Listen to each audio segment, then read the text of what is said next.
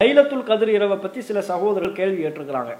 அவங்க அந்த கேள்வி கேட்ட ஒரு 2-3 கேள்விகள் அது தொடர்பாக வந்திருக்குது. அந்த கேள்விகளை மொத்தமாக சொல்லிட்டு நம்ம அது குறித்த விளக்கங்களை பார்ப்போம். என்ன மெயினாக என்ன கேட்குறாங்கன்னா, கடைநல்லூரில் இருந்து திவான் ஒளி அவர் கேட்குறாரு, லைலத்துல் கத்ர் இரவு எப்போது, அந்த வணக்கம் எப்போது தொழுதால் அந்த இரவு நன்மையை அடைய முடியும்? இரவு நேரத்தில் 9 மணி 10 மணிக்கு அல்லது 12-1 மணிக்கு தொழுதால் அந்த நன்மையா? லைலத்துல் கத்ர் இரவு எப்போது, அதை நம்ம எப்போ தொழுதா அந்த நன்மையை அடைய முடியும்? இரவு நேரத்தில் 12 மணி 1 மணி அந்த நேரத்தில் தொழுகணுமா, 9-10 இந்த நேரத்தில் தொழுதா அந்த நன்மை கிடைக்குமாங்கிறது அதில் உள்ளது.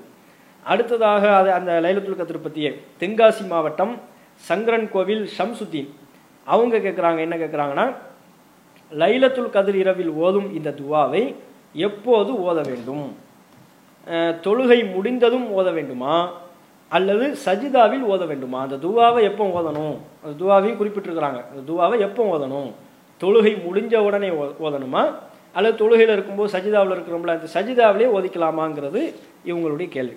இன்னும் இது மாதிரி லைலத்துல் கத்ர் இரவு சம்பந்தமாக சில சகோதரர்கள் கேள்வி எழுப்பியிருக்கிறாங்க. அதனால இதுக்குரிய பதிலை நம்ம தெரிந்து கொள்வோம். முதலாவதாக இதில் நம்ம தெரிந்து கொள்ள வேண்டியது, லைலத்துல் கத்ர் இரவு என்பது அது எப்போது? 27ஆம் நாள் இரவு தான் லைலத்துல் கத்ர் இரவு அப்படிங்கிற நம்பிக்கை நம்ம சமுதாயத்தில் பெருமளவு இருக்குது.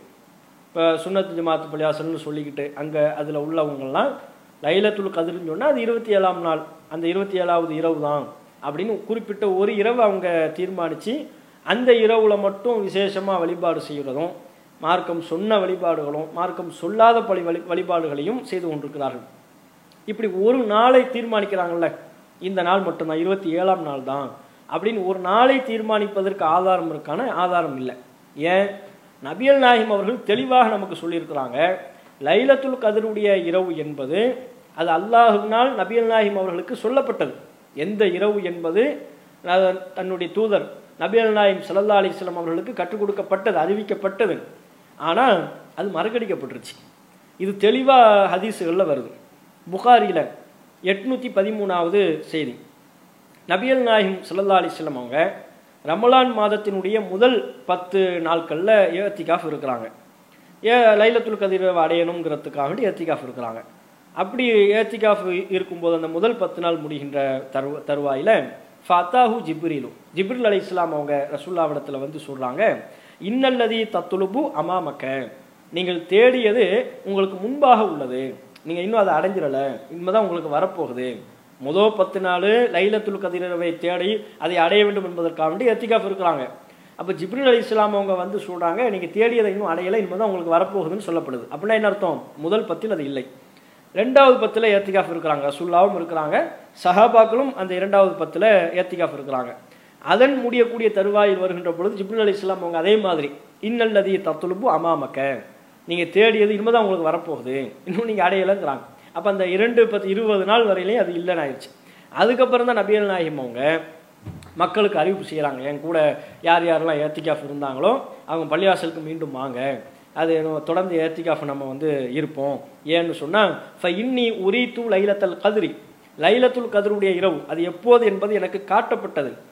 இன்னி நுஸீதுஹா, ஆனால் அது எனக்கு மறக்கடிக்கப்பட்டு விட்டது. நபிகள் நாயகம் சொல்கிற இந்த வார்த்தையை தெளிவாக நம்ம கவனிக்கணும். யார் யாரெல்லாம் லைலத்துல் கத்ருடைய அந்த பாக்கியம் பொருந்திய இரவை குறிப்பிட்ட ஒரு நாளில் என்று தீர்மானித்து விடுகிறார்களோ அவங்க நபிகள் நாயகம் அவருடைய இந்த சொல்ல தெளிவாக புரிந்து கொள்ளணும். ரசூலுல்லாஹ் என்ன சொல்கிறாங்க, அது எப்போதுன்னு எனக்கு காட்டப்பட்டது, சொல்லப்பட்டது. இன்னி நுஸீதுஹா, ஆனால் அது எனக்கு மறக்கடிக்கப்பட்டு விட்டது. அந்த இல்மு அல்லாஹ்விலிருந்து எடுக்கப்பட்டுருச்சு. இன்னஹா ஃபில் அஷ்ரில் அவாஹிரி, ஆனால் அது கடைசி 10 நாளில் தான் இருக்கு. முதல் 20 நாள் அது இல்லைங்கிறது மட்டும் தெரியும், இறுதி 10 நாட்களில் தான் அது இருக்கிறது என்பதும் தெரியும். ஃபி வித்ரின், குறிப்பாக ஒற்றைப்படையான இரவுகளில் அது உள்ளது. இது புகாரில் 813வது செய்தியாக இருக்கு. அதே புகாரில் 49வது செய்தியில் பார்த்தீங்கன்னா, நபிகள் நாயகம் அவர்கள் தனக்கு லைலத்துல் கத்ருடைய அந்த இரவு எப்போது என்று அறிவிக்கப்பட்ட அந்த சமயத்தில் மக்களுக்கு சொல்வதற்காக ஆர்வத்தோடு வர்றாங்க. வரும்போது ஃபத்தலாஹா ரஜுலானி மினல் முஸ்லிமீன், முஸ்லீம்களில் இருவர், ஒரு 2 பேர் சர்ச்சை பண்ணுறாங்க. ஏதோ அவங்களுக்குள்ள ஒரு சின்ன சச்சரவு. அதை ரசூலுல்லாஹ் கவனிக்கிறாங்க. கவனிக்கும் போது அவங்களுக்கு மறக்கடிக்கப்பட்டு விடுகிறது. ரசூலுல்லாஹ்வே சொல்கிறாங்க, இன்னி ஹரஜுத்து லி உக்பிரக்கும் பி லைலத்துல் கத்ர், லைலத்துல் கத்ர் இரவை பற்றி உங்களுக்கு சொல்வதற்காக நான் புறப்பட்டு வந்தேன். இன்னஹு தலாஹா ஃபுலானுன் வ ஃபுலான், இன்னாரும் இன்னாரும் ரெண்டு பேரும் சண்டை போட்டுக்கிட்டு இருந்தாங்க, சச்சரவுல ஈடுபட்டுக்கிட்டு இருந்தாங்க. ஃபருஃபியத், அதை கவனிக்கும் போது எனக்கு இது மறக்கடிக்கப்பட்டு விட்டது, அது உயர்த்தப்பட்டு விட்டதுங்கிறாங்க. ஃபருஃபியத் அல்லாஹ்ட்ட இருந்து தான் சொல்லப்படுது, அது அல்லாஹ்வை நோக்கி சென்று விட்டதுங்கிற கருத்துல எனக்கு அது மறந்துருச்சு, அல்லாஹ்வுக்கு தான் தெரியும் அப்படிங்கிற கருத்தை சொல்லக்கூடிய விதமா நபிகள் நாயகம் சொல்றாங்க. ஃபருஃபியத், அது உயர்த்தப்பட்டு விட்டது, அது கூட உங்களுக்கு நன்மையா இருக்கும்னு ரசூலுல்லாஹ் சொல்றாங்க. வஅஸா அய்யகுன கைரன் லக்கும், அது கூட உங்களுக்கு நன்மையாகத்தான் இருக்கும். ஏன்னா உண்மையில அது நன்மையா இல்லையா? ஒரு நாள்னு தீர்மானமா நம்ம சொல்லும் போது, ஏன்னா அல்லாஹ் குர்ஆன்ல நன்மங்களாம், மா நன்சஹ் மின் ஆயத்தின் அவ் நுன்சிஹா நஅதி பி கைரின் மின்ஹா அவ் மிஸ்லிஹா, நாம் ஒரு வசனத்தை மாற்றினாலோ அல்லது மறக்கடிக்க செய்தாலோ அதை விட சிறந்ததையோ அதை போன்றதையோ நாம் கொண்டு வந்துடுவோம். ஒன்று நம்ம அல்லாஹ் சொல்கிறான், நம்ம தூதருக்கு ஒன்றை சொல்லி ஒரு ஆயத்தை அது ஒரு வசனத்தை சொல்லி அதை மறுக்கடிக்க செய்கின்ற பொழுது ஒரு நன்மையை நம்ம ஏற்படுத்துவோங்கிறான். இதுவும் அந்த மாதிரியான உள்ள ஒன்று தான் அது. அப்போ லைலத்துல் கத்ருடைய இரவு குறிப்பிட்ட ஒரு நாள்னு சொல்லப்பட்டுருச்சுன்னு வைங்க, அந்த ஒரு நாளில் தானே இபாதத்து செய்வோம். ரமலானில் ஃபுல்லாகவே அதை தேடி நம்ம அமல் செய்யணும். ரசூலுல்லாஹ் அப்படி தான் ஆரம்பத்தில் தேடினாங்க. அது கடைசி 10 நாளில் இருக்குன்னு சொல்லும்போது முதல் 20 நாள் நம்முடைய வணக்க வழிபாடுகளையும் கடைசி 10 நாள் நம்முடைய வணக்க வழிபாடுகளும் கம்பேர் பண்ணி பார்த்தா வித்தியாசம் தெரியுதுல்ல. அது முதல் 20 நாளில் இல்லைங்கும் போது அது ஒரு மனப்பான்மையாக இருக்குது. கடைசி 10 நாளில் இருக்குன்னு சொல்லும்போது அது கூடுதலான இபாதத்துகள் செய்யக்கூடிய ஒரு மனநிலை மனிதர்கள்ட்ட ஏற்படுது. அதுலேயும் குறிப்பாக அதுக்கு ஒற்றைப்படை நாட்களில் தான் இருக்குன்னு சொன்னால் இரட்டைப்படை நாளில் ஒரு அலட்சியம் வரத்தானே செய்யுது. மொத்தமே 10 நாள், அந்த 10 நாளையுமே நம்ம எப்படி கருதி கொள்கிறோம், அது ஒற்றைப்படையில் தானே இருக்கு, அப்போ இரட்டைப்படை பிரச்சனை இல்லை, இரட்டைப்படையான இரவுகளை நம்ம கொஞ்சம் கேர்லெஸ்ஸாக இருந்தாலும் இப்போ அது ஒரு பெரிய பாதிப்பு இல்லைங்கிற ஒரு எண்ணம் வரத்தானே செய்யுது. அப்போ எது என்று குறிப்பிட்டு சொல்லப்படாமல் இருப்பதில் நமக்கு நன்மை இருக்குது. ஒரு நாளை தீர்மானிச்சுட்டு அந்த ஒரு நாளில் நம்முடைய இபாதத்துகள்லாம் அந்த ஒரு நாளில் சுருங்கிவிடும். பல நாட்கள் என்று இருக்கின்ற பொழுது அது மூடி மறைத்து வைக்கின்ற பொழுது அது நமக்கு ஒரு பெரிய ஒரு நன்மையாக அமையும். அதைத்தான் நபிகள் நாயகம் சொல்றாங்க, வஅஸா அய்யகுன கைரம் மின்கும், அது உங்களுக்கு நன்மையாக இருக்கக்கூடும். எனவே இல்தமிஸூஹா ஃபிஸ் ஸப்இ வ திஸ்இ வல் ஹம்ஸி, அவற்றை 27ஆம் நாள்லையும் 29ஆம் நாள்லையும் 25ஆம் நாள்லையும் தேடுங்கள். இதில் கடைசி ஒற்றைப்படை 5ல் 3 சொல்லிடுறாங்க. ஆனால் கடைசி 10 நாட்கள்லையும் தேடுங்க, அந்த 10 நாள் எல்லா ஒற்றைப்படை இரவுகளையும் தேடுங்க என்கிற கருத்தை புகாரில் 2017, முஸ்லீமில் 1997 ஆகிய இலக்கங்களை எல்லாம் பார்க்கலாம். அப்போ முதலாவதாக நம்ம தெரிந்து கொள்ள வேண்டியது லைலத்துல் கத்ர் இரவு தொடர்பாக அது 27ஆம் நாள் தான் அப்படின்னோம், அல்லது இந்த நாள் தான் 21 தான் 25 தான் சொல்லி ஏதேனும் ஒரு நாளை நம்ம தீர்மானித்து சொல்றது தப்பு. அந்த ஒரு நாளை மட்டுப்படுத்துவது தப்பு. ஏன்? நபிகள் நாயகம் அவர்கள் தனக்கே மறக்கடிக்கப்பட்டு விட்டது, ருஃபியாத், அது உயர்த்தப்பட்டு விட்டது, அல்லாஹ்ட்ட தான் அந்த ஞானம் இருக்கிறதுன்னு சொன்னதுக்கப்புறம் அது மறைக்க வைக்கப்பட்டதில் உங்களுக்கு நன்மை இருக்குன்னு ரசூலுல்லாஹ் சொன்னதுக்கப்புறம் இவ்வளவுக்கு பிறகும் இல்லை அது 27 தான் சொல்றது சரியா? அது நபிகள் நாயகம் அவர்களுடைய வழிமுறையை நம்ம பின்பற்றுவதாக ஆகுமா? அது அதுக்கு மாற்றமாக போயிடும். அதனால ஒரு நாளில் தான் இருக்கிறது என்கிற அந்த நம்முடைய நம்பிக்கை தவறான நம்பிக்கை, நபிகள் நாயகம் காட்டி தந்த வழிமுறைக்கு மாற்றமான அந்த நம்பிக்கையை நம்ம மாற்றணும். அது ரமலான் மாதத்தினுடைய கடைசி 10 நாட்களில் உள்ளது. ஒற்றைப்படை இரவுகள் அனைத்து ஒற்றைப்படை இரவுகளையும் இருக்கிறது. 21 இருக்கலாம், இப்போ நம்ம இருக்கிறது 21ஆம் நாள் இரவுல தான் நம்ம இருக்கிறோம். 21ஆம் இருக்கலாம், 23, 25, 27, 29, இந்த 5 ஒற்றைப்படை இரவுகளில் ஏதேனும் ஒரு நாளாக இருக்கலாம் என்பதுதான் அதை நம்ம தெரிந்து கொள்ள வேண்டிய, அது நமக்கு மறைக்கப்பட்டிருக்கிறது அப்படிங்கிறதுல நம்ம விஷயம். அதில் இந்த லைலத்துல் கத்ருடைய இரவு, இந்த இரவுல நம்ம செய்ய வேண்டிய அமல்கள் குறித்து இது எவ்வளவு சிறப்பு வாய்ந்தது என்பது குறித்து சில தகவல்கள்லாம் நமக்கு சொல்லப்பட்டிருக்கிறது. இப்போ உதாரணமாக இந்த இரவை பற்றி குர்ஆன் சொல்லும்போது, இன்னா அன்ஸல்நாஹு ஃபி லைலத்துல் கத்ர், குர்ஆனை நாம் லைலத்துல் கத்ருடைய இரவில் அருளினோம். குர்ஆன் அருளப்பட்ட இரவு இதுதான், லைலத்துல் கத்ர் என்கிற அந்த பாக்கியம் பொருந்திய இரவுல தான் அருளப்படுகிறது. முழு குர்ஆனும் ஒட்டுமொத்தமாக அருளப்படலை. ஏன்னா நமக்கு நல்லாவே தெரியும் குர்ஆன் என்பது சிறிது சிறிதாக அருளப்பட்ட 23 வருட காலமாக நபிகள் நாயகமுக்கு அருளப்பட்ட ஒன்று. அப்போ குர்ஆன் அருளப்பட்டதனுடைய துவக்கத்தை பற்றி அது பேசுறது நம்ம விளங்கிக்கலாம். நபி ரசூலுல்லாஹ்வுக்கு குர்ஆன் வசனம் துவக்கமாக அருளப்படுதில்ல, இக்ரா பிஸ்மி ரப்பிக்கல்லதி ஹலக் அப்படிங்கிற வசனம் அருளப்படுதில்ல. அந்த குர்ஆன் வசனங்கள் அருளப்படுவதனுடைய துவக்கம் லைலத்துல் கத்ருடைய இரவில் அதனுடைய துவக்கம் இருக்கும் என்பதை நம்ம புரிஞ்சுக்கலாம். அப்போ குர்ஆன் இந்த லைலத்துல் கத்ருடைய இரவில் தான் அருளப்பட்டது. ஒமா அதுராக்க மா லைலத்துல் கத்ர், லைலத்துல் கத்ர் அதனுடைய அந்த இரவு என்றால் என்ன? லைலத்துல் கத்ரி ஹைரும் மின் அல்ஃபி ஷஹர், லைலத்துல் கத்ருடைய இரவு என்பது, அந்த பாக்கியம் பொருந்திய இரவு என்பது 1000 மாதங்களை விட சிறப்புக்குரியது. எவ்வளோ பெரிய ஒரு சிறப்பு! சாதாரண ஒரு சிறப்பு இல்லை. 1000 மாதங்கள் நின்று வணங்குவதும் ஒன்று தான், இந்த ஒரு இரவில் நின்று வணங்குவதும் ஒண்ணுதான். 1000 மாதங்களை நாம் ஒரு நன்மை செய்வதும் இந்த ஒரு இரவில் நமக்கு நன்மை செய்வதும் ஒண்ணுன்னு சொல்லக்கூடிய அளவிற்கு 1000 மாதங்களுக்கு நிகரான நன்மையை பெற்றுத்தரக்கூடிய ஒண்ணுதான் இந்த லைலத்துல் கத்ர் என்கிற பாக்கியம் பொருந்திய இரவு. அதனாலதான் அந்த இரவை அடைவதற்கு நபிகள் நாயகம் அவ்வளவு முயற்சி மேற்கொண்டார்கள். அதோடு அந்த வசனத்தில் அந்த அத்தியாயத்தில் சொல்லப்படுகிறது, தனஸ்ஸலுல் மலாயிகத்து வர்ரூஹு ஃபீஹா பிஇذن ரப்பிஹிம் மின் குல்லி அம்ர். மலக்குமார்களும் வர்ரூஹு ஜிப்ரீலும், ஜிப்ரீல் அலைஹிஸ்ஸலாம் அவங்களுக்கு ரூஹுங்கிற பெயர் குர்ஆன்ல சொல்லப்பட்டிருக்கு. மலக்குமார்களும் ஜிப்ரீல் அலைஹிஸ்ஸலாம் அவர்களும் அந்த இரவில் தம்முடைய இறைவனின் உத்தரவோடு அனுமதியோடு ஒவ்வொரு காரியத்தை கொண்டும் இறங்குகிறார்கள். அந்த இரவில் தான் மலக்குமார்கள்லாம் அனுப்பி வைக்கப்படுறாங்க. பல கட்டளைகளை கொண்டு எல்லா மலக்குமார்களும் இறங்குகிறார்கள், ஜிப்ரீல் அலைஹிஸ்ஸலாம் அவர்களும் வருகிறார்கள். அப்படின்னா அந்த இரவுக்கு ஒரு பெரிய அளவு ஒரு முக்கியத்துவம் இருக்கிறது அப்படின்னு சொல்லப்படுது.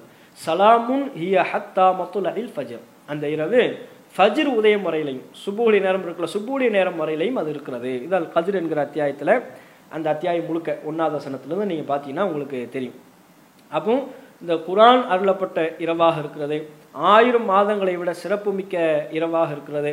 மலக்குமார்களும் ஜிப்ரீல் அலைஹிஸ்ஸலாம் அவர்களும் அல்லாஹ்வின் உத்தரவை கொண்டு இறங்குகிற ஒரு இரவாக இருக்கிறது என்பதை இந்த அத்தியாயத்திலிருந்து நாம் தெரிந்து கொள்கிறோம்.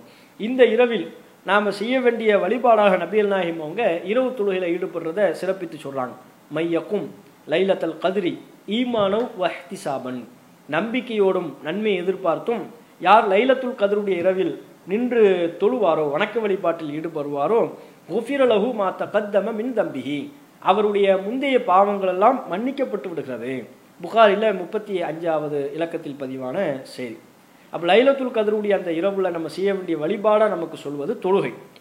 யக்கும் நின்று வணங்குவதுனா என்ன, கியாமுல் லைல் சொல்கிறோம்ல, அந்த தொழுகையில் பெருமளவு நிற்கிறதுங்கிறதுனால அது ஒரு சிறப்புக்குரிய ஒரு வழிபாடாக இருக்கிறதுனால அந்த தொழுகைக்கு கியாம் யக்கும் அப்படிங்கிற அந்த வார்த்தைகள்லாம் பயன்படுத்தப்படுது. அப்போ நின்று வணங்குவதை மார்க்கம் நமக்கு வலியுறுத்தி சொல்லுது. அப்படி இந்த லைலத்துல் கத்ருடைய இரவில் நம்ம நின்று வணங்கும் போது நம்முடைய முந்தைய பாவங்கள் எல்லாம் மன்னிக்கப்படுகிறது என்று நபிகள் நாயகம் ஸல்லல்லாஹு அலைஹி வஸல்லம் அவங்க சொல்றாங்க. அந்த வணக்க வழிபாடுகளில் தான் நம்ம ஈடுபடணும். இப்படி ரசூலுல்லாஹ் நமக்கு ஆர்வமூட்டிய நபிகள் நாயகம் அவர்கள் நமக்கு கற்றுத்தருகிற வணக்க வழிபாட்டில் ஈடுபடணும். ரசூலுல்லாஹ் ஈடுபட்டாங்க என்பத செய்தியை பார்க்குறோம். புகாரில 2024வது இலக்கத்தில் பதிவான செய்தி. இதா தஹலல் அஷ்ரு, ரமலான் மாதத்தினுடைய இறுதி 10 நாட்கள் வந்துவிட்டால் ஷத்த மிஸ்ஸரஹு, அல்லாஹ்வின் தூதர் இல்லறத்திலிருந்து ஒதுங்கிக் கொள்வார்கள், மனைவிமார்கள்ட்ட கூடுறதிலிருந்து விலகி, வ அஹ்யா லைலஹு, அந்த இரவை உயிர்ப்பிப்பார்கள், வ ஐகத அஹ்லஹு, தம்முடைய குடும்பத்தாரையும் எழுப்புவார்கள். இது புகாரில 2024வது செய்தி. அப்போ நபிகள் நாயகம் அவர்கள் நமக்கு வழிபாடு செய்யணும்னு சொல்லிட்டு தாம்பை படுத்துக்கலை. ரசூலுல்லாஹ்வும் அந்த மாதிரி இரவு முழுக்க நின்று வணங்கி வழிபடுவது, பல்வேறு வணக்க வழிபாடுகளில் ஈடுபடுவது, இப்படி அந்த இரவை உயிர்ப்பிப்பாங்க. அதே மாதிரி குடும்பத்தாரையும் எழுப்பி நீங்கள் வழிபாடு செய்யுங்கன்னு குடும்பத்தாருக்கும் சொல்லுவாங்க. இப்படியான ரசூலுல்லாஹ் நமக்கு சொல்லி தந்த வணக்க வழிபாடுகளில் ஈடுபடணும். இரவு தொழுகையில் ஈடுபடுறது, குர்ஆன் ஓதுறது, குர்ஆனுடைய விளக்கங்களை படிக்கிறது, விக்ருகள், தஸ்பீகள், பிரார்த்தனைகள், இது எல்லாமே நம்ம இந்த இரவில் செய்யக்கூடிய வழிபாடுகள் தான். நம்ம முஸ்லீம்களில் சில பேர் என்ன செய்கிறாங்கன்னா, வரம்பு மீறி போகக்கூடிய அளவில் மார்க்கம் சொல்லாத வணக்க வழிபாட்டையெல்லாம் இந்த 27ஆம் நாள் இரவு பார்த்தீங்கன்னு வைங்க, தஸ்பீ தொழுகைங்கிற பேரில் தொழுவாங்க. இப்படி நீண்ட நேரம் நிற்க வேண்டும் என்று மார்க்கம் சொல்லியிருக்கிறதுனால அதை தவறாக விலகி கொண்டு ரசூலுல்லாஹ் கற்றுத்தராத இவர்களாக ஒரு தொழுகையினுடைய ஒரு வடிவத்தை ஒன்று உருவாக்கி தஸ்பீ தொழுகைன்னு அதுக்கு பேரை வச்சு அந்த பேரில் அவங்க செய்யக்கூடிய செய்திகளை எல்லாம் நம்ம பார்க்குறோம். அதுக்கெல்லாம் மார்க்கத்தில் இடம் இல்லை. அதெல்லாம் பொய்யான பலவீனமான செய்திகள் ரசூலுல்லாஹ் பேரில் இருக்குன்னா அதை வச்சு நம்ம அமல் செய்யலாமா?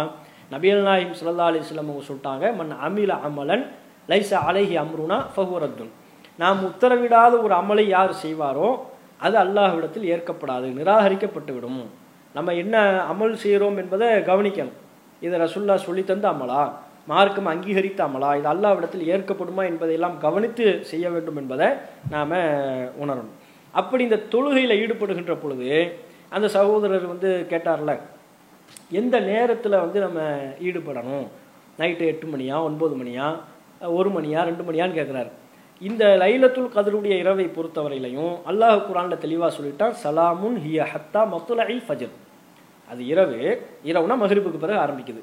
சலாமுன் ஹிய ஹத்தா மத்துலஇல் ஃபஜர், சுபுஹுடைய நேரம் வரையிலையும் அது இருக்கிறது. சூரியன் உதயமாகும் அது சுபுஹுடைய அந்த விடியல் நேரம் இருக்குல்ல, அந்த விடியல் நேரம் வரையிலையும் அது உண்டு என்று நமக்கு குர்ஆனில் அல்லாஹ் தெளிவாக சொல்லிவிட்டான். அப்போ ஃபஜ்ரு வைகரை வர்ற வரையிலையும் சுபுஹுடைய நேரம் வரையிலையும் அது இருக்கிறது அப்படின்னு சொன்னால் நீங்கள் அந்த இரவில் எப்போது வேண்டுமானாலும் நம்முடைய வணக்க வழிபாடுகளை அமைத்துக் கொள்ளலாம். இரவு தொழுகை என்பது இஷா தொழுகைக்கு பிறகு தான் நம்ம தொழுவோம். இஷா தொழுகை, அதற்கு பிறகு விரும்பினால் சுன்னத் தொழுகை, அதற்கு பிறகு தான் இரவு தொழுகை என்பது. அப்போதிலிருந்து நீங்கள் சுபுவுக்கு முன்பு அந்த சுபுடைய நேரம் வரையிலையும் எப்போது வேண்டுமானாலும் நீங்கள் தொழுது கொள்ளலாம். அப்போ நீங்கள் தொழுதும் போது லைலத்துல் கத்ருடைய இரவில் தான் நீங்கள் நிற்கிறீங்கன்னு ஆயிரும். அது ஒற்றைப்படை இரவாக இருக்கின்ற பொழுது 21ஆம் நாள் இரவு, 23 அல்லது 25 இப்படி ஏதேனும் ஒரு ஒற்றைப்படை இரவாக இருக்கின்ற பொழுது லைலத்துல் கத்ருடைய இரவை நாடி நாம் தொழுகின்ற பொழுது அது அந்த நன்மையை பெறுவதற்கு உண்டான ஒரு வாய்ப்பாக இருக்கும். அது இந்த நேரம் தான் 8 to 10க்குள்ளே நீங்கள் முடிச்சாகணும் அப்படிங்கிறதும் கிடையாது. அதே மாதிரி 8 to 10 தொழுதாலும் சரி வராது, நீங்கள் எப்போ தான் தொழுகணும், கடைசி 1 to 2 தான் தொழுகணும், 2 to 3 தான் தொழுகணுங்கிறதும் இல்லை. ஆனால் பின்னிரவு நேரத்தில் தொழுவது நமக்கு சிறப்பு. நபிகள் நாயகம் ஸல்லல்லாஹு அலைஹி வஸல்லம் அவங்க இரவு தொழுகையை தொழுவதற்கு உண்டான நேரமாக இஷா தொழுகைக்கு பிறகிலிருந்தே நமக்கு தொழுவதற்கு நபிகள் நாயகம் அவங்க வழிகாட்டியிருந்தாலும் தானும் தொழுது நமக்கு நடைமுறைப்படுத்தி காட்டியிருந்தாலும் கூட பின்னிரவு நேரத்தில் தொழுவது சிறப்பான ஒன்று. ஏன்னா பின்னிரவு நேரத்துக்குன்னு கூடுதல் சிறப்புகள்லாம் இருக்குல்ல. அல்லாஹ் அவனுடைய அருள் இறங்குகிறது, அல்லாஹ் கேட்குறான், என்கிட்ட கேட்பவர்கள் யாரும் உண்டா, பிரார்த்திப்பவர் யாரும் உண்டா, தேவைகள் எதுவும் கேட்குறீங்களாலும் அல்லாஹ் கேட்குறான்னு நமக்கு நபிகள் நாயகம் அவங்க சொல்கிறாங்கல்ல. அந்த அடிப்படையில் பின்னிரவு நேரத்தில் தொழுவது சிறப்பு. அதெல்லாமல் நீங்கள் 9 மணிக்கு தொழுதாலும் அதுவும் அந்த நாளில் நீங்கள் செய்யக்கூடிய ஒரு இபாதத்தை செஞ்சீங்கன்னு தான் ஆகும். இரவு 10 மணிக்கு நீங்கள் தொழுதாலும் தப்பு இல்லை, பின்னிரவு நேரத்தில் தொழுதாலும் சிறப்பு தான். இதை நம்ம விளங்கி கொள்ளணும். அதே மாதிரி துவாவை பற்றி அவங்க கேட்டிருந்தாங்க.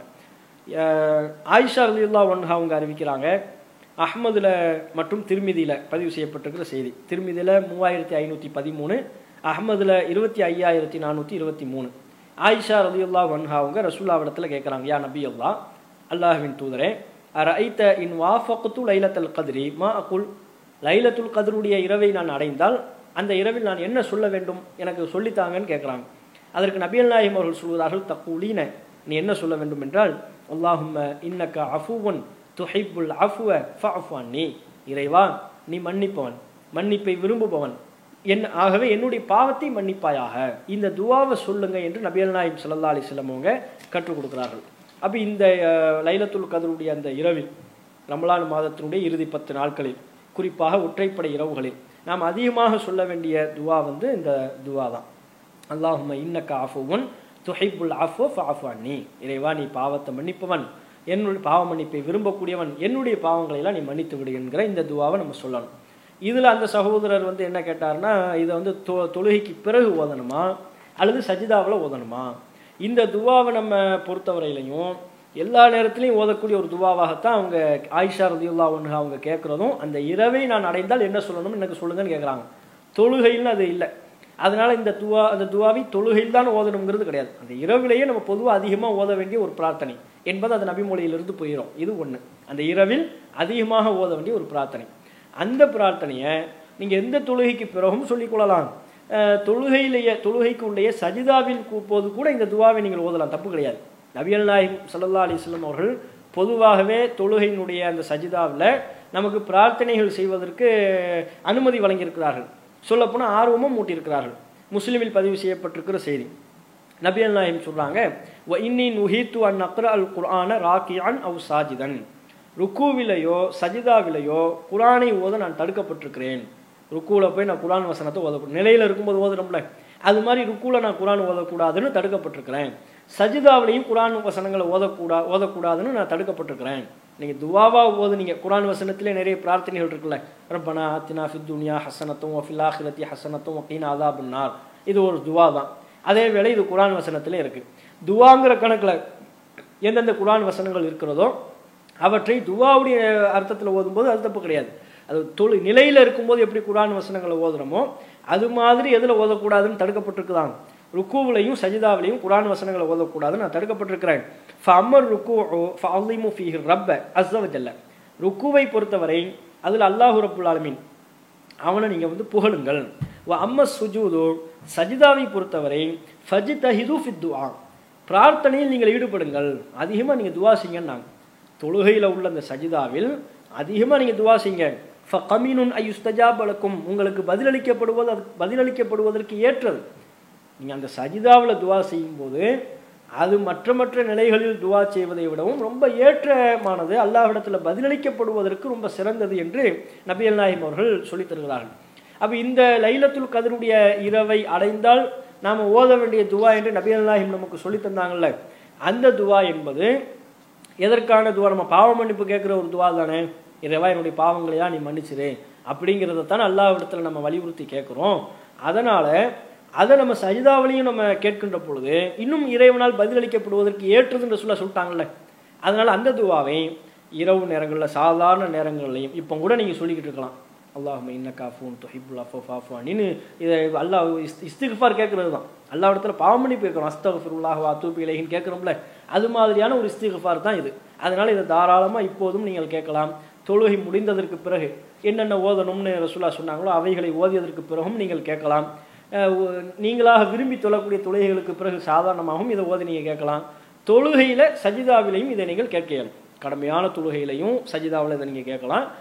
நம்ம தொழக்கூடிய இரவு தொழுகையின் போதும் கூட சஜிதாவில் இதை நாம் கேட்கலாம் என்பதை விளங்கி கொள்ள வேண்டும். அதே மாதிரி இந்த லைலத்துல் கத்ருடைய இரவுன்னு வரும்போது இதனுடைய அடையாளங்கள்னு இப்போ நிறைய பேர் என்ன செய்வாங்கன்னா ஃபேஸ்புக்கில் எல்லாம் நீங்கள் பார்க்க இயலும். லைலத்துல் கத்ருடைய இரவினுடைய அடையாளங்கள் அப்படின்னு சில அடையாளங்களெல்லாம் சொல்லுவாங்க. அதில் மார்க்கத்தில் சொல்லப்பட்டதையும் சொல்கிறாங்க, இதில் இல்லாத பலதையும் சொல்கிறாங்க. இல்லாதெல்லாம் இது நாய்கள்லாம் குறைக்காது, கழுதைகள் கணைக்காது, இப்படி ஒரு சில அடையாளங்கள்லாம் வச்சுருக்குறாங்க. இவங்களாம் இஷ்டத்துக்கு எழுதக்கூடியவைகள். அதை ஃபேஸ்புக்கில் வாட்ஸ்அப்பில் பரப்புறதையும் பார்க்குறோம். லைலத்துல் கத்ருடைய அந்த இரவினுடைய அடையாளங்கள் என்று சொல்லி. அது போக ஹதீஸ்களில் சொல்லப்பட்ட சிலதையும் சொல்கிறாங்க. ஹதீஸ்களில் சொல்லப்பட்டதுன்னா எதுனா, இப்போ முஸ்லீமில் இடம்பெறுகிற ஒரு செய்தியில் சொல்லப்படுது, லைலத்துல் கத்ருடைய இரவை அடுத்து வரக்கூடிய அந்த பகல் பொழுதில் அந்த சூரியனுடைய வெளிச்சம் மங்கலாக இருக்கும், ரொம்ப பிரகாசமாக இருக்காது அப்படின்னு ரசூலுல்லாஹ் சொல்லியிருக்கிறாங்கன்னு அடையாளம் அது சொல்லப்பட்டிருக்கு. லைலத்துல் கத்ருடைய இரவை அடுத்து வரக்கூடிய காலை பொழுதில் சூரிய ஒளியினுடைய பிரகாசம் மங்கலாக இருக்கும், அது பிரகாசமாக இருக்காது அப்படின்னு ஒரு அடையாளம் சொல்லப்பட்டிருக்கு. முஸ்லீமில் 1397 செய்தியாக நீங்கள் பார்க்கலாம். அதே மாதிரி அந்த நபிகள் நாயகம் அவங்க சொல்லுவாங்க, புகாரில் 2027 என்ன சொல்லுவாங்கன்னா, லைலத்துல் கத்ருடைய இரவு எனக்கு மறக்கடிக்கப்பட்டுருச்சு, ஆனால் நான் மலையிலையும் களிமண்ணிலையும் சஜிதா செய்ததை போன்று நான் கனவு கண்டேன், எனக்கு அப்படி காட்டப்படுது. அந்த இரவு எனக்கு எப்படி ஒரு அடையாளம் வருதுன்னா, மலையில் நான் சஜிதா பண்ண மாதிரி எனக்கு ஞாபகம், அதே மாதிரி களிமண்ணில் சஜிதா செய்ததை போன்ற ஒரு நினைவு என்று நபிகள் நாயகம் சொல்வார்கள். அப்போ இந்த செய்தியை வைத்து கொண்டும் அப்போ மழை பொழியும், ஈரமாக இருக்கும், மணல் தான் ஈரமாக போயிடும், மழை பொழியும் அப்படிங்கிற ஒரு அடையாளத்தையும் சொல்லி கொண்டிருக்கிறார்கள். இப்படி நபிமொழிகளில் சொல்லப்பட்ட சில அடையாளங்களையும் நபிமொழியில் ஆதாரம் இல்லாத பல அடையாளங்களையும் சேர்த்து இதெல்லாம் லைலத்துல் கத்ர் இரவினுடைய அடையாளங்கள்னு சொல்லி கொண்டிருக்கிறார்கள். இதை பொறுத்தவரை நம்ம எப்படி விளங்கிக் கொள்ளணும்னா, ஆதாரம் இல்லாதவைகள்லாம் விட்டுருங்க. அதெல்லாம் நம்மளா இஷ்டத்துக்கு மார்க்கத்தில் ரசூலுல்லாஹ் பேரில் நம்ம போய் சொல்லக்கூடாது. ஒரு செய்தியை நம்ம சொல்றதா இருந்தால் அது சொல்லப்பட்டிருக்கணும். நபிகள் நாயகம் அவங்க நமக்கு என்ன சொன்னாங்க, மன் கதப அலைய முத்தஅம்மிதன் ஃபல்யத்தபவ்வா மக்காதஹு மினன் நார். என் மீது வேண்டும் என்றே எவர் பொய் சொல்வாரோ, அவர் நோக்கம் எதுவாகவும் இருக்கலாம், நோக்கத்தை பற்றிலாம் அங்கே ரசூலுல்லாஹ் பேசலை, வேணும்னே ஒருத்த பொய் சொல்கிறான்னு சொன்னால் அவன் தன்னுடைய இருப்பிடத்தை நரகத்தில் அமைத்துக் கொள்ளட்டும் என்று நபிகள் நாயகம் ஸல்லல்லாஹு அலைஹி வஸல்லம் அவங்க எச்சரிக்கை செய்கிறாங்க. அப்போ இப்போ நல்ல நோக்கம், நாங்கள் மக்கள் அப்படி செய்கிறோம் இப்படி செய்கிறோம்லாம் ஒரு சொல்லிக்கொண்டு நபிகள் நாயகத்தின் மேலில் இல்லாத பொல்லாத பொய்களை சொல்வது என்பது மார்க்கத்தில் கடுமையாக எச்சரிக்கை செய்யப்பட்ட, நரகம் என்கிற அளவிற்கு எச்சரிக்கை செய்யப்பட்ட ஒரு அம்சம். அதை நம்ம செய்யக்கூடாது, அது தனி, அது ஒன்று. இன்னொன்று என்ன, இருக்கிற அடையாளங்களை பொறுத்தவரை ரசூலுல்லாஹ் சொன்ன அந்த அடையாளங்களை பொறுத்தவரையிலும் கூட அதை வைத்துக்கொண்டு சஹாபாக்கள்லாம் எனக்கு அந்த இரவை நான் 21 என கருதுகிறேன், 27 என கருதுகிறேன் என்று பல சஹாபாக்கள் ஒவ்வொரு இரவை அவங்கவுங்களுக்கு தோன்றிய அந்த இரவை சொல்லியிருக்கிறாங்க. அது அந்த செய்திகளை நம்ம பார்க்குறோம். இதையெல்லாம் ரசூலுல்லாஹ் நமக்கு அடையாளமாக சொன்ன ஒரு அம்சம் தானே ஒழிய, இந்த லைலத்துல் கத்ருடைய இரவை பொறுத்தவரையும் ரசூலுல்லாஹ் நமக்கு தெளிவாக என்ன சொல்லிட்டாங்க, அது மறக்கடிக்கப்பட்டுருச்சுட்டாங்க, அது ருஃபியத், அல்லாஹ் இடத்துல உயர்த்தப்பட்டு விட்டது. அப்போ உயர்த்தப்பட்டு விட்டதுன்னு சொன்னதுக்கப்புறம் இதை ஒரு தகவலாக நம்ம எடுத்துக்கொள்ள முடியுமே தவிர இந்த தகவலை வைத்துக்கொண்டு இந்த இரவு தான் என்று நம்மால் உறுதி செய்ய முடியாது. மழை பொழியும், மழை பொழியாமலும் இருக்கும். மழை பொழிந்ததை வைத்துக்கொண்டு அந்த இரவு தான் நம்ம சொல்லவும் முடியாது. மழை பொழியாததை வைத்துக்கொண்டு மழையை பொழியலை, அப்போ இந்த 10 நாள் எதுலையுமே இல்லைன்னு சொல்லி ஒரு முடிவுக்கு வர முடியுமா? அது வர முடியாது. அப்புறம் ரசூலுல்லாஹ் இந்த அடையாளங்களை சொல்லியிருக்காங்க. ஆனால் இந்த அடையாளங்களை வைத்துக்கொண்டு இந்த இரவு தான் என உறுதிப்படுத்த முடியாது. காரணம், நபிகள் நாயகம் அவர்களை தெளிவுபடுத்தி விட்டார்கள், எனக்கு அது மறக்கடிக்கப்பட்டு விட்டது, அல்லாஹ்விடத்தில் அது உயர்த்தப்பட்டு விட்டது, அப்படி உயர்த்தப்பட்டது உங்களுக்கு நன்மையாக இருக்கும் என்று ரசூலுல்லாஹ் சொல்லிட்டாங்க. இதை நாம் விளங்கி கொள்ள வேண்டும். இப்படி மார்க்கத்தினுடைய சரியான தகவல்களை அறிந்து அதன்படி செயல்படுகிற நன்மக்களாக அல்லாஹ் ரப்புல் ஆலமீன் நம் அனைவரையும் ஆக்கி அருள் புரிவானாக என்று கேட்டு இந்த கேள்வி பதில் நிகழ்ச்சியினை நிறைவு செய்து கொள்வோம். வாஹிரு தாவானா அனில் ஹம்துலில்லாஹி ரப்பில் ஆலமீன். அல்லாஹ்